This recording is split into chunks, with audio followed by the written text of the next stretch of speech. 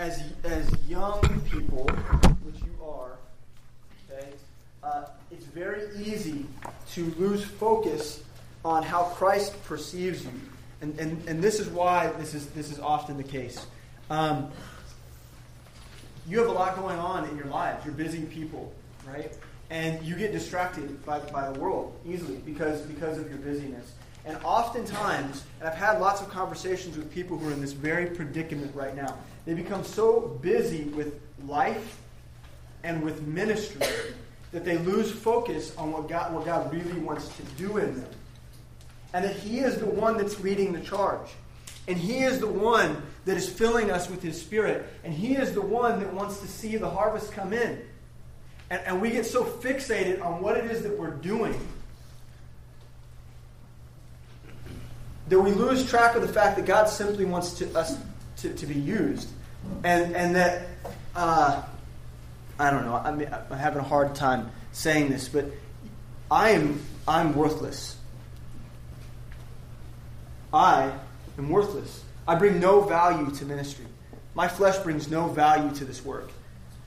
And we have to recognize that in order to truly be used. And I'm just grateful for the message that Jeff preached this morning. We are in Romans chapter 1, and you guys are sleepy, aren't you? No? My life is. And so I need you to focus in, because we're going to try to finish Romans chapter 1 this morning. We're going to try to get all the way through it. And that's many verses, so stick with me. Last Sunday, we taught from Romans chapter 1, verses 17 through 20. And I'm going to read those to you real quick, just so we can get our minds focused in. Verse 17, "For therein is the righteousness of God revealed from faith to faith. As it is written, the just shall live by faith. For the wrath of God is revealed from heaven against all ungodliness and unrighteousness of men who hold the truth in unrighteousness. Because that which may be known of God is manifest in them, for God hath showed it unto them. For the invisible things of Him from the creation of the world are clearly seen, being understood by the things that are made, even His eternal power and Godhead, so that they are without excuse." And so what we discussed was man's ability to either accept or refuse the revelation of God. Okay, so in turn, because we have this opportunity to either accept or deny God in every moment of our life, every moment, every day, we're filled with these faith propositions. Are we going to trust the Lord?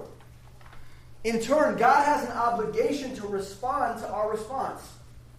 And what this passage is talking about is that as faith comes to us, as we have the revelation of God, we have an opportunity to either accept Him or to deny Him.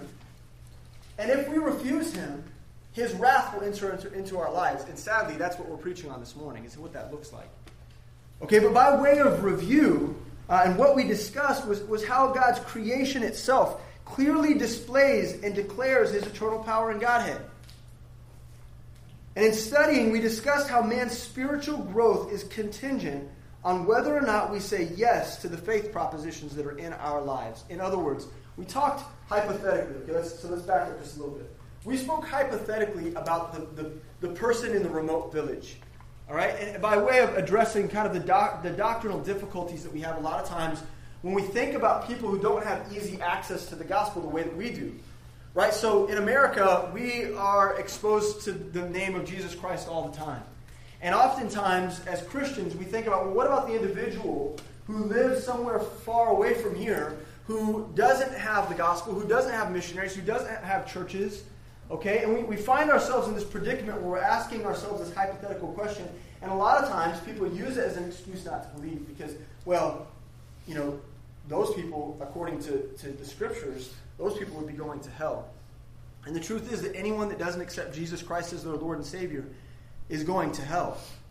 That's absolutely the truth. But the beauty of this passage is that God says in this passage, He's telling us that He declares Himself to every person in this world. And every person is faced with a faith proposition. And so, for instance, the man in the remote village stares up at the sun and begins to consider who God is. And he begins to yield in faith to that little faith proposition, that simple thing. He sees the sun and the moon in their rotation. And because of God's faithfulness, God provides him with more and more revelation. And as this hypothetical man's faith progresses, God will make a way for the message of Jesus Christ to reach this person. He will make a way. Now, the thing about Romans chapter 1 is it's not emphatic about how that happens. And I can't tell you emphatically how God goes about getting the message of Jesus Christ to every person in this world. I can't do that. It just says here that they're without excuse. That's what the passage says. And from what I know about Romans chapter 10 is that God promises that salvation comes through preaching. Is that when people hear the message of Jesus Christ, they're without excuse, and he's going to use preachers to get people the word. But again, I can't tell you who those preachers will be, and how it will happen, and how it unfolds in that man in the remote village's life. I can't tell you that. The passage doesn't tell me that. But what it does tell me is that God's hand, his faithfulness, his love extends, his grace, his mercy extends to every person in this world, and that he makes a way for every person to accept him. And we have to believe that. Now, that's doctrinal. Inspirationally for us, what we can understand is the same thing's true in our lives. And so, for example, this principle applies to us. Perhaps you desire to be further along in your walk than you are. Does anybody ever feel that way? I wish I was further along in my walk. I wish my faith was bigger. I wish that I could be more mature than I am. Right? We've all had those thoughts. But hypothetically speaking, perhaps you desire to be further along in your walk, but you're faced with depression. Or you're faced with some sort of hurdle that seems to always get in the way. And in this hypothetical situation, maybe you struggle to be faithful to attending at church. And so your faith proposition looks like this. God, I want to be further along in my walk, but this thing impedes me. It keeps me back. It holds me back. And what God is extending to you is an opportunity to get beyond that. If you would simply be faithful to, fill in the blank, faithful to attending church. If you could just simply be faithful to say to the Lord that if I want to be a 2 Timothy chapter 4 type of Christian, a Christian that is evangelical everywhere that they go, if I want to be that type of person, then I'm going to have to first be a Hebrews chapter 10 type of person. I'm going to have to be the type of person that says, I will not forsake the assembling of the believers. When they come together, I'm going to be there. Do you understand? Yeah. And so my point to you is this, that we're all faced with these faith propositions. And our ability to grow spiritually is contingent on whether or not we will choose to be faithful to the most simple things that stand in front of us. And maybe this morning you're the type of person that struggles with depression. Or your emotions come up against you in a way that keeps you from ministering to God's people. Then the thing that you stand in front of is an opportunity to say yes to God. Yes, I will, no matter how I feel, choose to stand out in faith. And I will be at church. And I will be at Bible study. And I will do the simple things. And God will meet you in that place. You understand how this principle applies? And I will meet you in that place. And I will reveal to you more. And I will make you stronger. And I will extend to you another faith opportunity. And every time you say yes to God, you have an opportunity for your faith to grow more and more. Do you understand? Now, see, I've already lost you guys. I'm in the introduction. Are you hearing what I'm saying? Yeah. This passage gives us doctrinal insight, but it also provides for us an opportunity to understand that each of us, God wants to grow us. He wants to reveal more and more to us. He wants to exalt us in due time. But we can't do that until we say yes to the most simple things that we face every day. Maybe you don't get in the Word every day. Well, I don't have to read very far in the Psalms to know that God wants me to wake up in the morning early and be in His Word. That I'm supposed to rest my head on a pillow at night, falling asleep to His Word. That sometimes I'm supposed to be awakened in the middle of the night to turn to His Word. I don't have to go very far in the Scripture to know that's who I'm supposed to be. And if you want to grow in God, then there's a faith proposition for you. Can you make discipline in your life to simply wake up in the morning and seek His face in the Word? Can you do that? Faith proposition. And we're faced with these every day. We have to learn to say yes to God. And so we closed last week with this question: will you be faithful to the measure of faith, the measure of truth that God has committed to you? What He's extended to you. The question that He's asked you. The proposition that He's put before you. Will you be faithful to say yes? Now the question that we will open with today is, what becomes of a person who refuses to accept Christ's clear revelation? What becomes of that person? What becomes of the person who acknowledges God but will not follow Him by saying yes to His call? In other words, the proposition is put in front of them, and they see it for what it is, and they refuse it. What becomes of that individual? And the remainder of the chapter tells us. So, are we ready? Okay, let's do it. I'm going to get some water first. I already killed the water that you gave me earlier, Miles. That's nothing, man. Is that what they give you down there? Is that like the pastor water? Oh. You're actually holding. I'll get you 3. Double honor.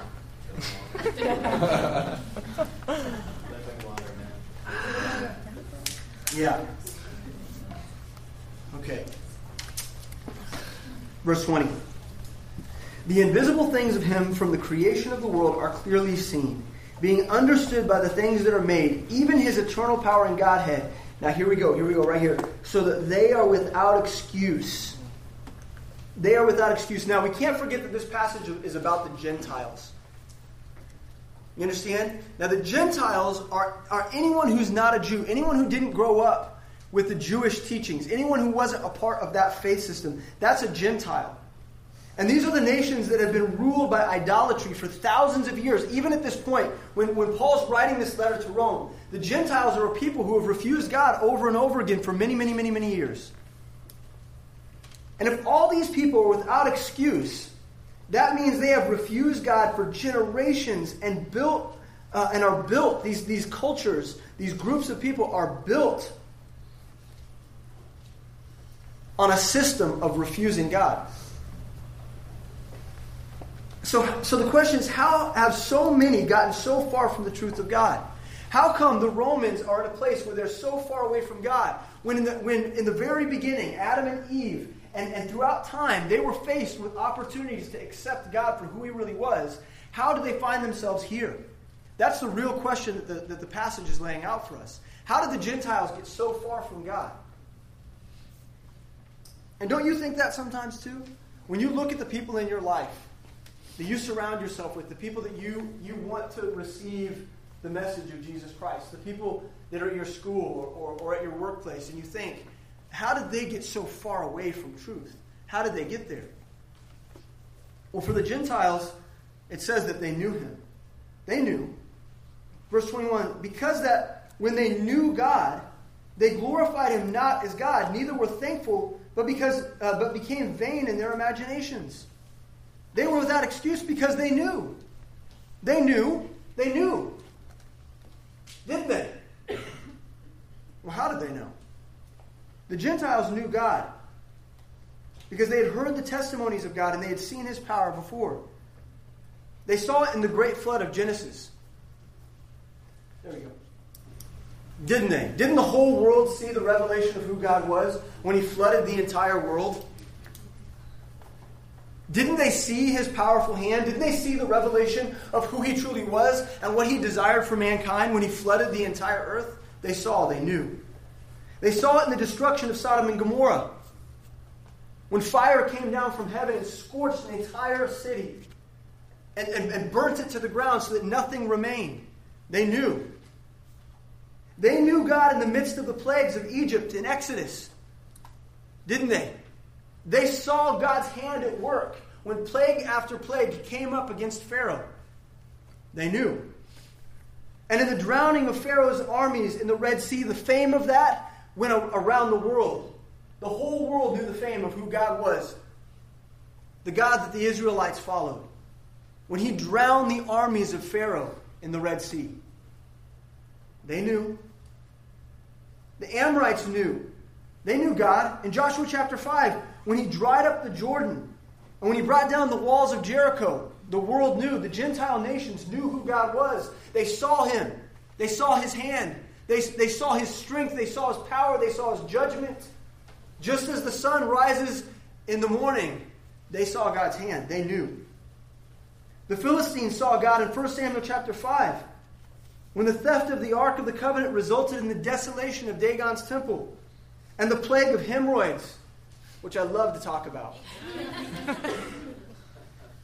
When the plague of hemorrhoids came upon those Gentile nations and those cities and those kingdoms were plagued with hemorrhoids, they knew the name of God.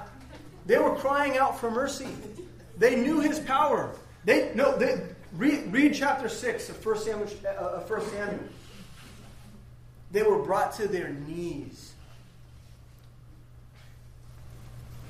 And it's funny because he quite literally did that, physically made them come down on their knees. But the truth was their hearts were broken and they were hurting and they knew him. They knew him. The Gentiles knew him in Ziklag. And they knew him in Ammon. They knew God in Babylon and Persia. They knew his fame in Greece and in Rome. And they knew his miracles and his mercy, and yet, they glorified him not.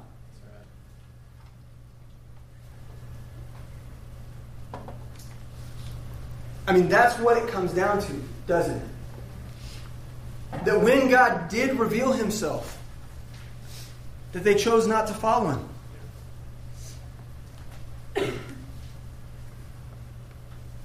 They chose not to follow him. And we see this over and over again with the Gentiles. We see it over and over again in the Old Testament. We see it in the story of Jonah, don't we? We see the Ninevites come to a saving knowledge of God, but 100 years later they're destroyed. And there's a whole other book that records their destruction because they refused him. They chose to refuse him.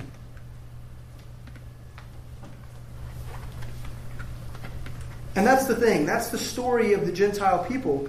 Pharaoh bore witness to all those plagues, yet chose a hard heart. And you know what? God gave it to him. God let him have what he wanted. 1 Kings chapter 18, Ahab and Jezebel, they witnessed the burning of the pylon by God. Did you guys remember that story? Where God works through Elijah, and the priests are trying to burn that pylon. The priests of Baal are trying to burn that pylon. And Elijah is mocking them. And he's like, where are your gods? Are they asleep? Are they sleeping? Are they taking a nap? Can they not hear you today? And then when God shows up, that pylon is just scorched to the ground. And yet, the principalities, Ahab and Jezebel, see that happening. They see that the God of the Israelites is stronger than their gods. And what do? They seek to kill Elisha. Well, we got to snuff out Elijah then. That was their solution, was to do away with God's prophet. Do you understand that it's not a crazy thought for our world to see so clearly who Jesus Christ is, and yet they refuse him?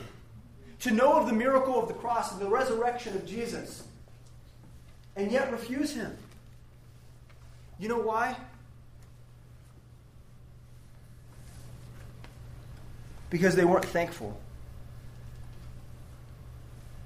They didn't see it for what it truly was. The Gentile nations, they've always defied God. And it was no different in Rome when Paul wrote this letter. And it's no different today.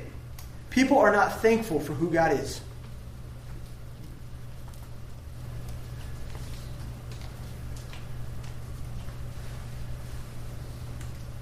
They were unthankful people. And in time, they became vain in their thoughts. They became vain in their imagination. The phrase vain imagination is a reference to Genesis chapter 6, verse 5. Okay? And that term is used, vain imagination. That phrase, they were vain in their imaginations, was used right before God decided to destroy the entire earth with a flood. That's the first mention of vain imagination. Their thoughts, instead of being thankful for who God was, they wandered off and they began to consider how they could indulge themselves. They saw his mercy, they saw his power, they saw everything. They knew, and yet they chose to go their own way. Psalm chapter 2, verse 1 declares this. Why do the heathen rage and the people imagine a vain thing? When left to our own devices, our imaginations will always lead us to a place of ignorance. Now, what we're doing right now is we're talking about the stages of our refusal. Okay, and by the time we're going to have 4 stages here that lead us to a destructive place. And I'm going to wrap this up at the end. I'll tie a nice little bow on it. But our first stage is this issue of intelligence. Okay? The Gentile nations have always defied God, just as Rome did and just as we do today. Albert, will you go to the next slide? And here's our principle. We need to respond right to what God is showing us. Okay, so again, when we look at God's Word and we see who it is that we're supposed to be, when we see His hand, when we see the clarity of who God is, when we see how He's leading, and we're faced with that faith proposition. Maybe it's to start a Bible study in Grandview. Okay? Maybe that's the faith proposition, and you're afraid to do that thing because you know what it's going to require of you. You know how difficult it's going to be.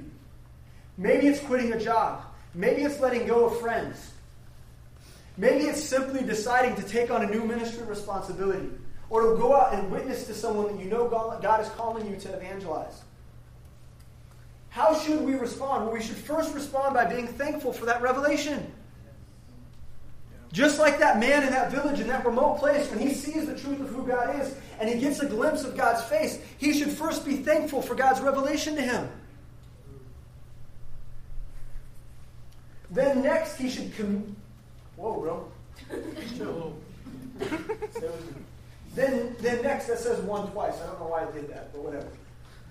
Committing your works to Him. And this is what I mean, because this is the deal. This is the deal. Well, I thought we were talking about vain imaginations. Shouldn't I just not have vain imaginations? Should I just not have that? No, it's not that easy. Who knows it's hard to control your thoughts? Amen. Don't your thoughts just go wherever they want to go sometimes? And you find yourself in a place and you're in your mind and you're in a dark place and you don't know how you got there? Here's the issue. Here's the issue. This is the answer. You need to commit your works to God if you don't want vain imaginations. Proverbs 16:3 says, "Commit thy works unto the Lord, and thy thoughts shall be established." So here's the deal. Doesn't this so make sense? Do we need to be thankful for God's revelation and for how He's leading us? And we need to simply say, yes, God, I will start that Bible study in Grandview. Yes, I will go speak the truth of the gospel to that person. Yes, I will quit that job. Yes, I will quit those friends. Yes, God, I will. Yes, yes, yes. And as you fall into that work, and as you choose to step out and do according to what God's called you to do and obey, He will establish your mind. He will make your mind be what it needs to be fruitful, to be at peace, to have joy. But the truth is, if you don't say yes to God,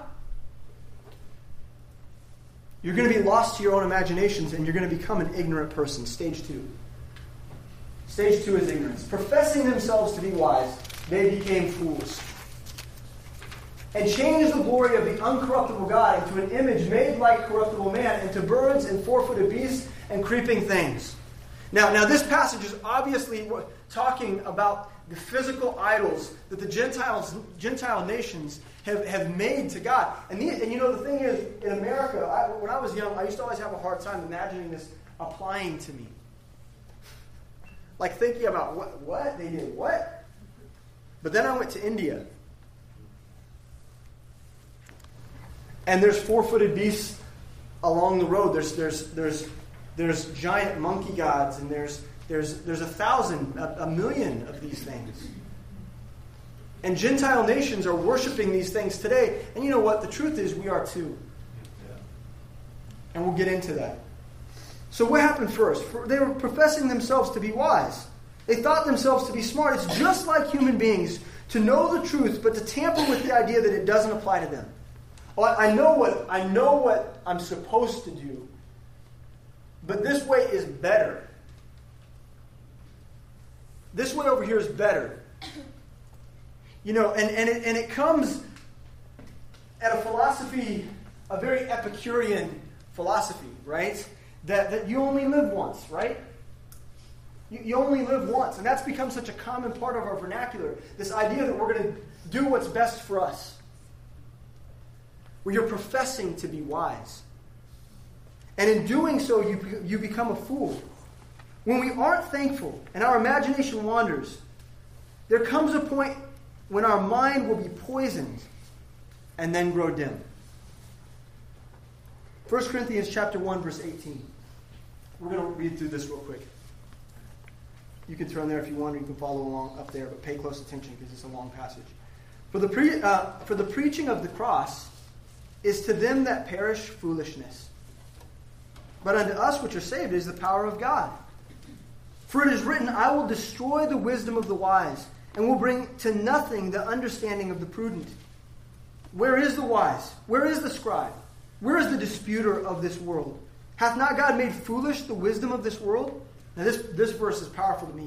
For after that, in the wisdom of God, the world by wisdom knew not God. When they saw the wisdom of God, in their own wisdom, they chose not to know Him. That's exactly what we're talking about. It pleased God by the foolishness of preaching to save them that believe. And this is really, without wanting to jump ahead, I'm going to. The only answer to combat the wisdom of the world is the foolishness of preaching. If I want to wage war against this, then I better get really foolish real fast. You know, a lot of us don't want to do that. For the Jews require a sign, and the Greeks seek after wisdom, but we preach Christ crucified. Unto the Jews a stumbling block, and unto the Greeks foolishness. But unto them which are called, both Jews and Greek, Christ, the power of God and the wisdom of God. Because the foolishness of God is wiser than men. God's very foolishness, right? This is like a cute way for Paul to say, like, if God had any foolishness in him, his foolishness would be wiser than the wisdom of this world.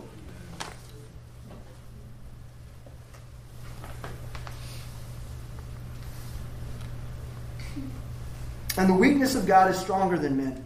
For ye see your calling, brethren, how that not many wise men after the flesh, not many mighty, not many noble are called, but God hath chosen the foolish things of the world to confound the wise. And God hath chosen the weak things of the world to confound the things which are mighty.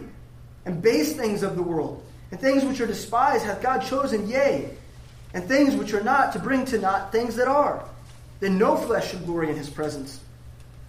But of him are ye in Christ, who of God is made unto us wisdom and righteousness and sanctification and redemption, that according as it is written, he that glorieth, let him glory in the Lord. I don't really know if there is a better passage in all of Scripture.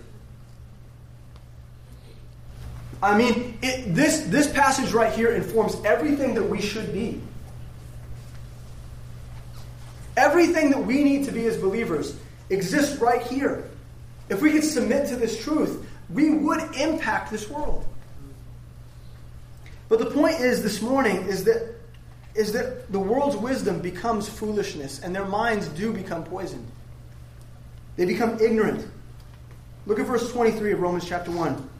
And they changed the glory of the uncorruptible God into an image made like the corruptible man, into birds and four-footed beasts and creeping things. And this is the point.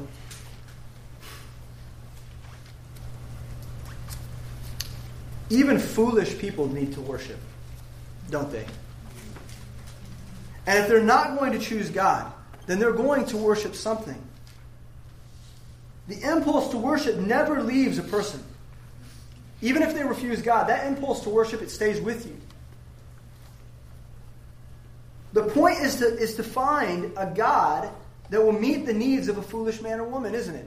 So this is what I mean. The gods that we create, the idols that we make in our lives, don't we always create them with the intention that they would serve us? Like all the four-footed beasts and the creatures and the idols of old, right? Every one of those false gods ever made was made with the intention that they would serve us. Or they'll make the land more fertile. Or it'll bring blessing into our village or into our people. Or they'll make us wealthy. Or they'll entertain us. And all of the idols that have ever been created were made with the intention that they would serve us, but the truth is they end up consuming us. They consume us. And that's true here. The idols of our world, they start out of a place of convenience, but they always end up destroying us. Psalm 14:1 says, "The fool has said in his heart, there is no God, but they are corrupt. They have done abominable works, and there is none that doeth good." The next stage is indulgence. Wait, do I have a principle up there? Sorry. Principle number 2. I left it out of my notes back. Be aware of your desires. Okay, this is a warning. Be aware of your desires and remember they have potential to become idols. Think about the things in your life that you desire in your flesh. Even as a believer. You know, all it takes is for you to say no to God one time. Right? All it takes is for you to say no to God one time. And you could quickly find yourself in a place of foolishness. You could quickly find yourself in a place of idolatry. And we all know it. We've all seen friends come into Kaya, right? People that you thought would be established.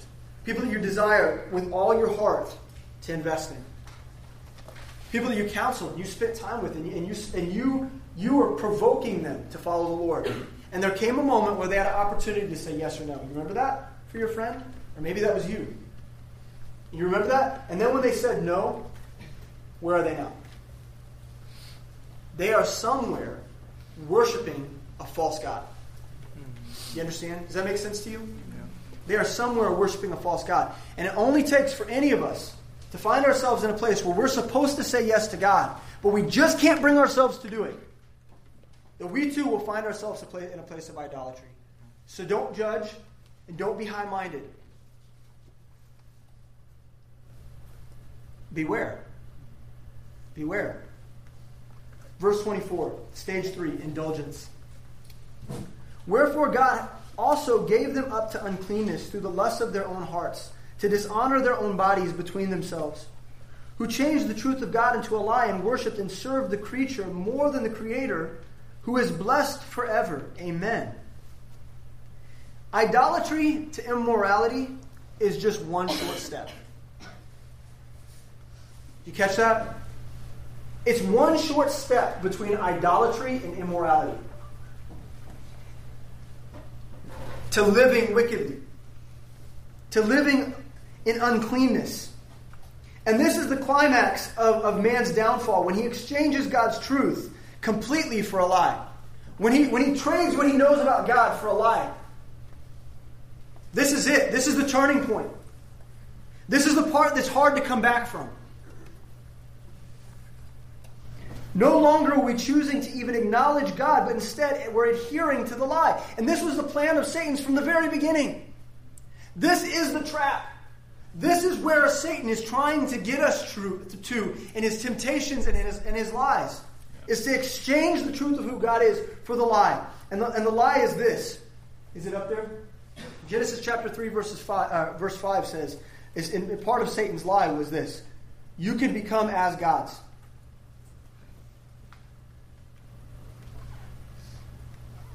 And in our most selfish and most self-indulgent moments, the only thing we want to be is a god. That's what we want to be. Because if we are our own God, then we can get away with anything that we want. And that's a hard place to come back from. And so in the passage, God talks about what he had to do to the Gentile nations. Verse 26 says, "For this cause God gave them up unto vile affections." And when I read that word, "gave them up," that's a really hard verse to read. Gave them up. He gave them up. In other words, he had them and that he had revealed his truth. Like they were in a place where there was potential. Like, look, I'm showing myself to you. I'm revealing myself to you. And you refuse me. And you began to worship yourself. And I have no choice but to give you to your own devices. Because I made free will. Because I made you to have choices. Because I love you. I want you to choose me. But because you've refused me, I have no choice but to give you over to your vile affections so that the consequences of those things would work out their perfect work. I have no choice but to do this. You've forced my hand, Pharaoh. You've hardened your heart in such a way that I have nothing else I can do with you but let you go down the path that you've chosen. He gave them up into vile affections. There becomes a point in the indulgence process when God gives people exactly what they want. And this was true for every Gentile society, and they're true for people today. It's true for people today, isn't it? Yeah. Think about how consumed people are. How far their minds have gotten from God. And it seems as though they continue to grow farther and farther away. And it does happen in an individual's life, and it happens in a nation's life. It's true. That's the fight we're fighting. God allowed Pharaoh to have exactly what he wanted, and he gave him over to a hard heart. And from that place, a human being is only going to reap the consequences of their own self-indulgence, which for many in Rome and many today means sexual immorality. That's what that means. Sexual promiscuity, the skewing of gender roles, the liberation from sexual boundaries, all condemned in Scripture. That's the course that it takes. In our most fleshly moments, this is what we want, guys. Let's be real honest. In our most fleshly moments, when we're given over to vile affection, the only thing that we want is insobriety and sex. That's why throughout all of history, the greatest form of worship in most false religions, in most cults, in most pagan societies, the greatest form of worship is sex. And they did it in the temples. Right? I mean, it doesn't take much study of history to realize that in most pagan cultures, the greatest form of worship was community sex. Is this messing with anybody now that I'm talking about this? Sorry. This is what the passage is talking about. This is where it goes. Verse 26 says, "For this cause God gave them up unto vile affections. For even the women did change the natural use into that which is against nature. And likewise also the men, leaving the natural use of the woman, burned in their lust one toward another. Men with men, working that which is unseemly, and receiving in themselves that recompense of their error which was meet." And so, I mean, I'm not going to do a full exploration why the Bible says that homosexuality is wrong. I'm not going to do that this morning. Everyone knows what the Bible says about homosexuality. Everyone knows. Everyone knows that God condemns it. And you might want to tap dance around Scripture, and you might want to claim, well, that's the God of the Old Testament or the God of the New Testament. You cannot get away from this truth. God hates adultery, fornication, homosexuality, lasciviousness. He hates it. He hates lustful thinking. He hates it because it's a reflection of a reprobate mind. When the person is furthest away from where God is, this is where they go. And he hates it. And so he gives them over to it. And it says here, receiving in themselves that recompense of their error which was meet. What does that mean? It means that he sets them in a course, in a trajectory that ends in judgment. It ends in consequence. It ends in pain and suffering. And for many, it ends in hell. For many of the Gentile nations, it ended in hell, in hellfire. That's what verse 18 is about. For the wrath of God is revealed from heaven against all ungodliness. That's the whole premise of this passage, is that God will judge those who choose to refuse Him in His revelation. That's what this is about. And so we enter into the fourth stage, which is impenitence, which just means without conviction. That's what that word means. It's just like no regret anymore for sin, no regret for what I'm doing. Many of us know that place. Many of us have been there, at the threshold of this type of thinking, where you didn't even feel bad for the sins that you committed.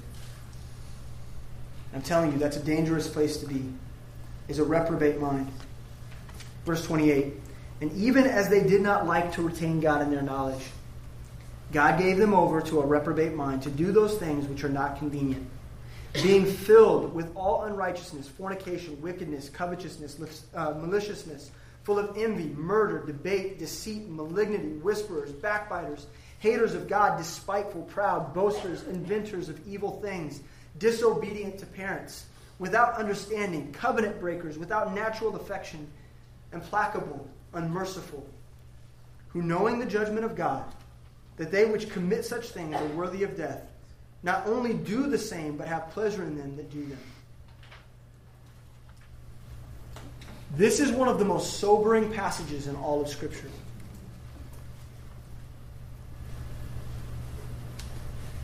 And part of the reason why is we know people.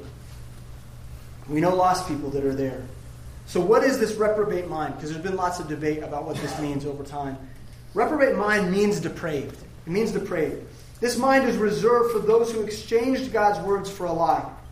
They saw the truth and chose another, more convenient answer. That's what a reprobate mind is the result of. Now, reprobate is used 6 times in English and 8 times in your Greek. And sometimes it's translated castaway or rejected. Okay, so what is it? It is a lost person who refuses to respond rightly to God's proposal. And it's a person who hardens their heart. And in so doing, God gives them over to a hard mind.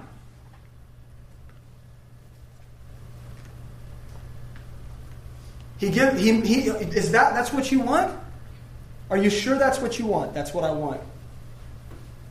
So be it. God gives people over to a reprobate mind because He was so faithful before then. Because He was so intentional in revealing Himself. Because He was there. Because the message was clear. There's something to be reprobate from, right? If you're a castaway, if you're rejected, what is it you're rejected from? Well, you're rejected from the truth that God so clearly gave you. But a lot of times we talk about the reprobate mind and we're like, well, God, how possibly could you have allowed Pharaoh's heart to be hard? How could you have done that to him? Well, Pharaoh chose that. God is not in the business of making people do things that that they don't want to do. But He created a system that is... God created a system that's intended to self-correct. Isn't it? Isn't the system that God put in place, the free will system, intended to self-correct us? Don't touch that stove. You touch it, you burn your hand, and you've learned not to touch the stove, right? The same thing is true as an adult. I shouldn't have had sex outside of a marriage relationship because it's only ever led to heartache. That hurt me. I don't want to do that anymore. I shouldn't have gotten drunk last night because I feel like crap this morning. It's wicked, and it's God's reminder to me that wickedness is painful and that it brings suffering. The system is built that way, to call your name back to Him. Come back to me, come back to me. But listen to me, there are some that get drunk every night. And there are some that are so promiscuous in their sexual activity that their mind has been severed away from God so severely that it's hard for them to turn back. That is a reprobate mind. Sometimes people are so determined to disobey God that he determines himself to let them suffer the natural consequences that eventually leads to hell. Now, I don't have time. Go to the next slide. You guys might want to take a photo of this. God deals with immorality for the Christian in a similar way, but it's a lot safer way. Right? So, like, for a lost person, judgment is, and a reprobate mind, that's just a very severe thing. But in the church, God also has a form of consequence. And he will allow someone to be given over to their flesh for the destruction of it.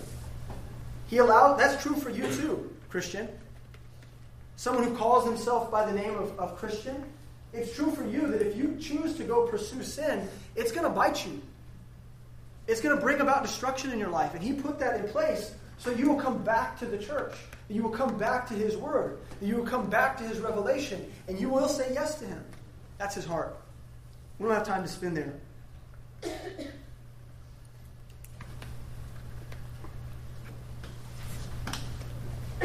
But I want to talk about the hope that there is in all of this. Can I spend a moment doing that? 1 Corinthians chapter 6, verse 9 says, "Know ye not that the unrighteous shall not inherit the kingdom of God?" In other words, the reprobate. Did you know that the reprobate will not inherit the kingdom of God? "Be not deceived, neither fornicators, nor idolaters, nor adulterers, nor effeminate, nor abusers of themselves with mankind, nor thieves, nor covetous, nor drunkards, nor revilers, nor extortioners shall inherit the kingdom of God." No reprobate gets to come into heaven. No person with a mind that's poisoned gets to come and stand before God and enjoy all the things that God has for those that follow him. They don't get that. They don't get to enjoy that. They only get judgment. But check it out. This is so powerful. What Paul said to the church in Corinth. This is so good. "And such were some of you.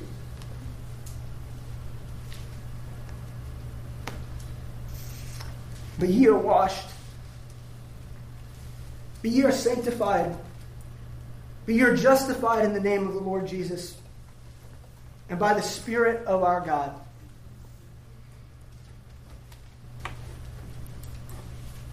There is always hope. Yeah. So, like, when I think about my sister, and I think about how far away she is from the Lord and how poisoned her mind is, I can believe. Yeah. When you've got a guy at work named Will, and it seems in your mind that Will will never receive the gospel. He'll never hear it. It's not really, that's not him. His lifestyle isn't conducive to hearing the gospel.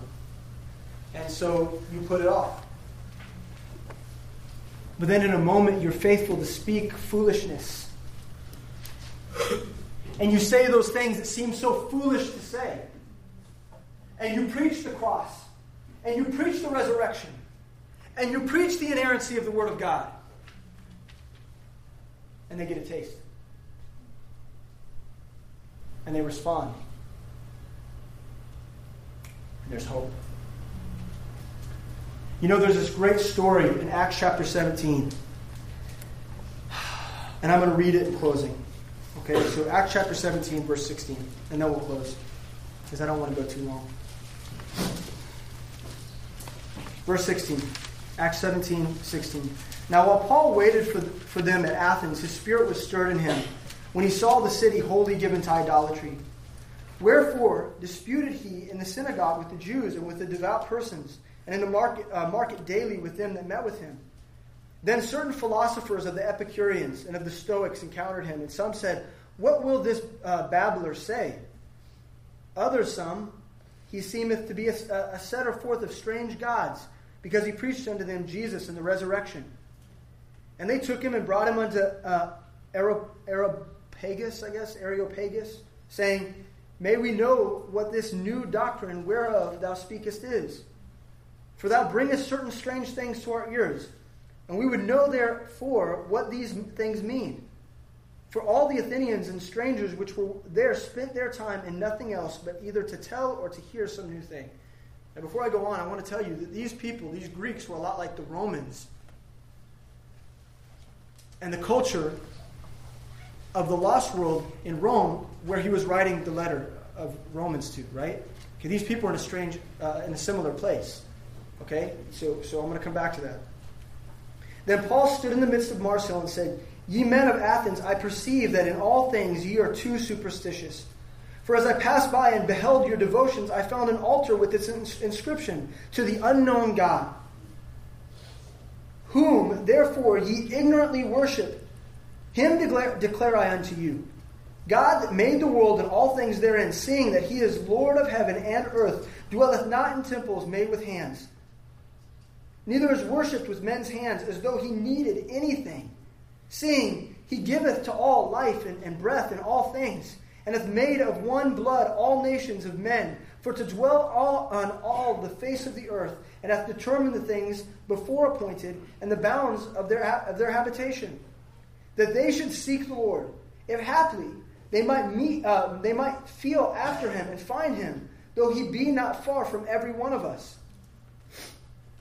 And before I go any further, this is like the revelation of God. He's saying God has revealed himself to man through nature. And it's like they're in a dark place and they get a little bit of light and he's there. He's not far off. Like you might not have realized it, but God's right within your reach and you can feel him and you can make him out. He's the unknown God to you. Who is that God? That he's right there, right? That's what he's describing for them.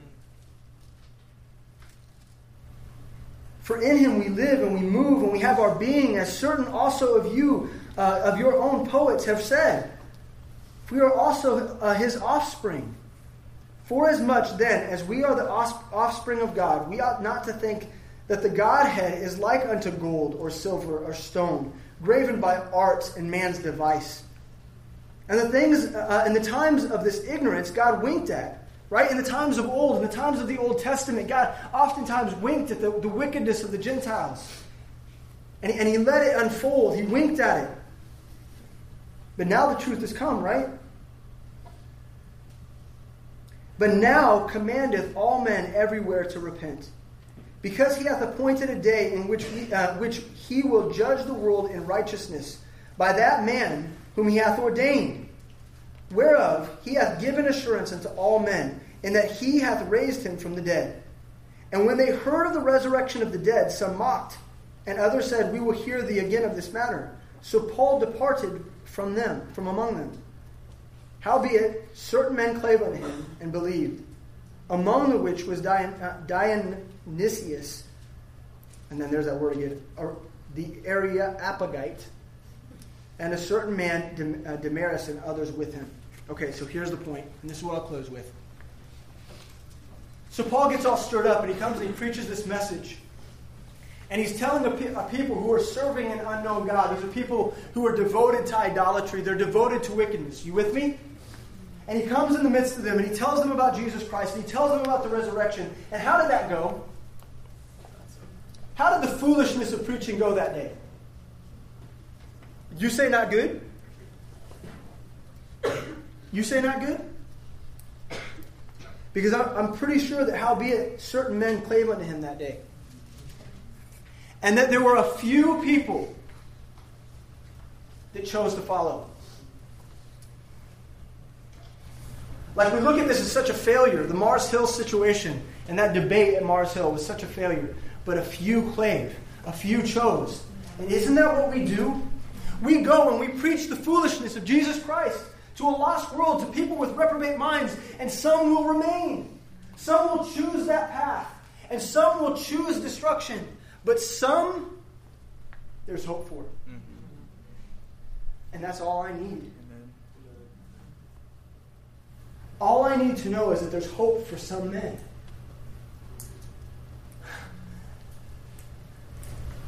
That's all I need to keep going. Because if there's not hope for some men, and for the most wicked people, if there's not hope for them, then what am I doing?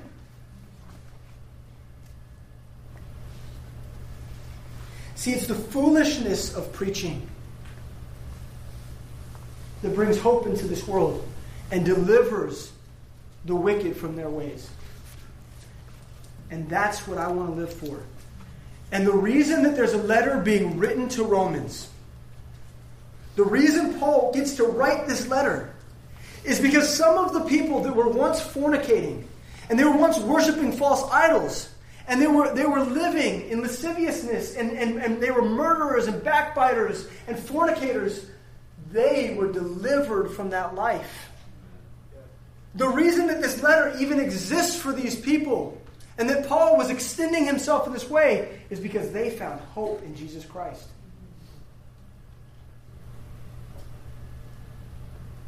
So that's what we have. And so the question becomes, here's our principle. Sorry, did you guys get that? So here's the invitation. Are you, or is a loved one in your life, in danger of exchanging the truth of God for a lie?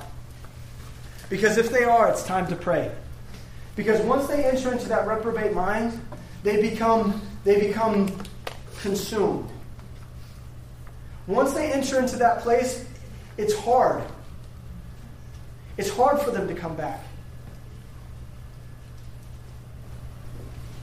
And we want to pray that when they're faced with faith, they will say yes to God. That's what we want to pray this morning. And so the invitation is this. Will you take some time right now to pray that God's foolishness, the foolishness of the gospel, would reach that person, that they would say yes? Can that be our invitation? So let's worship. And let's pray for those that we fear are growing reprobate. Can we do that? Amen. We love you, Lord. We thank you for your word. We thank you for who you've made us to be. We thank you for your revelation to us, Lord. We thank you for the fact that we have a word from you, and that we are without excuse. That you've kind of cornered us, God. You've made it so that we can't get away with saying, well, we didn't know. We didn't know any better. No one gets to say that. And so, God, I just thank you for your pursuit of all of mankind. That for me, someone who grew up in Kansas City in the Midwest, where there's Bibles in every home, that, Lord, I had an opportunity to choose you and choose you at this level, so much so that you've grown me. That you've grown me to be a leader, and you've grown me into the pastorate, and I get to be this person. Thank you for that, for pursuing me in that way. And God, I thank you for the fact that your hand extends to even the most remote places in this world where idolatry seems to be so prevalent, that your voice is still there and declaring itself. I thank you for that. And God, I just pray that you would be so powerful in your provocation, that men everywhere would be constrained to follow you and to choose that foolish and narrow path. And I pray that for our family, and I pray that for our friends, and I pray that for all that we find ourselves influencing. Would you give us the ability and the simplicity of faith to speak the truth of the gospel to every person that we know? We ask this in your Son's name. Amen.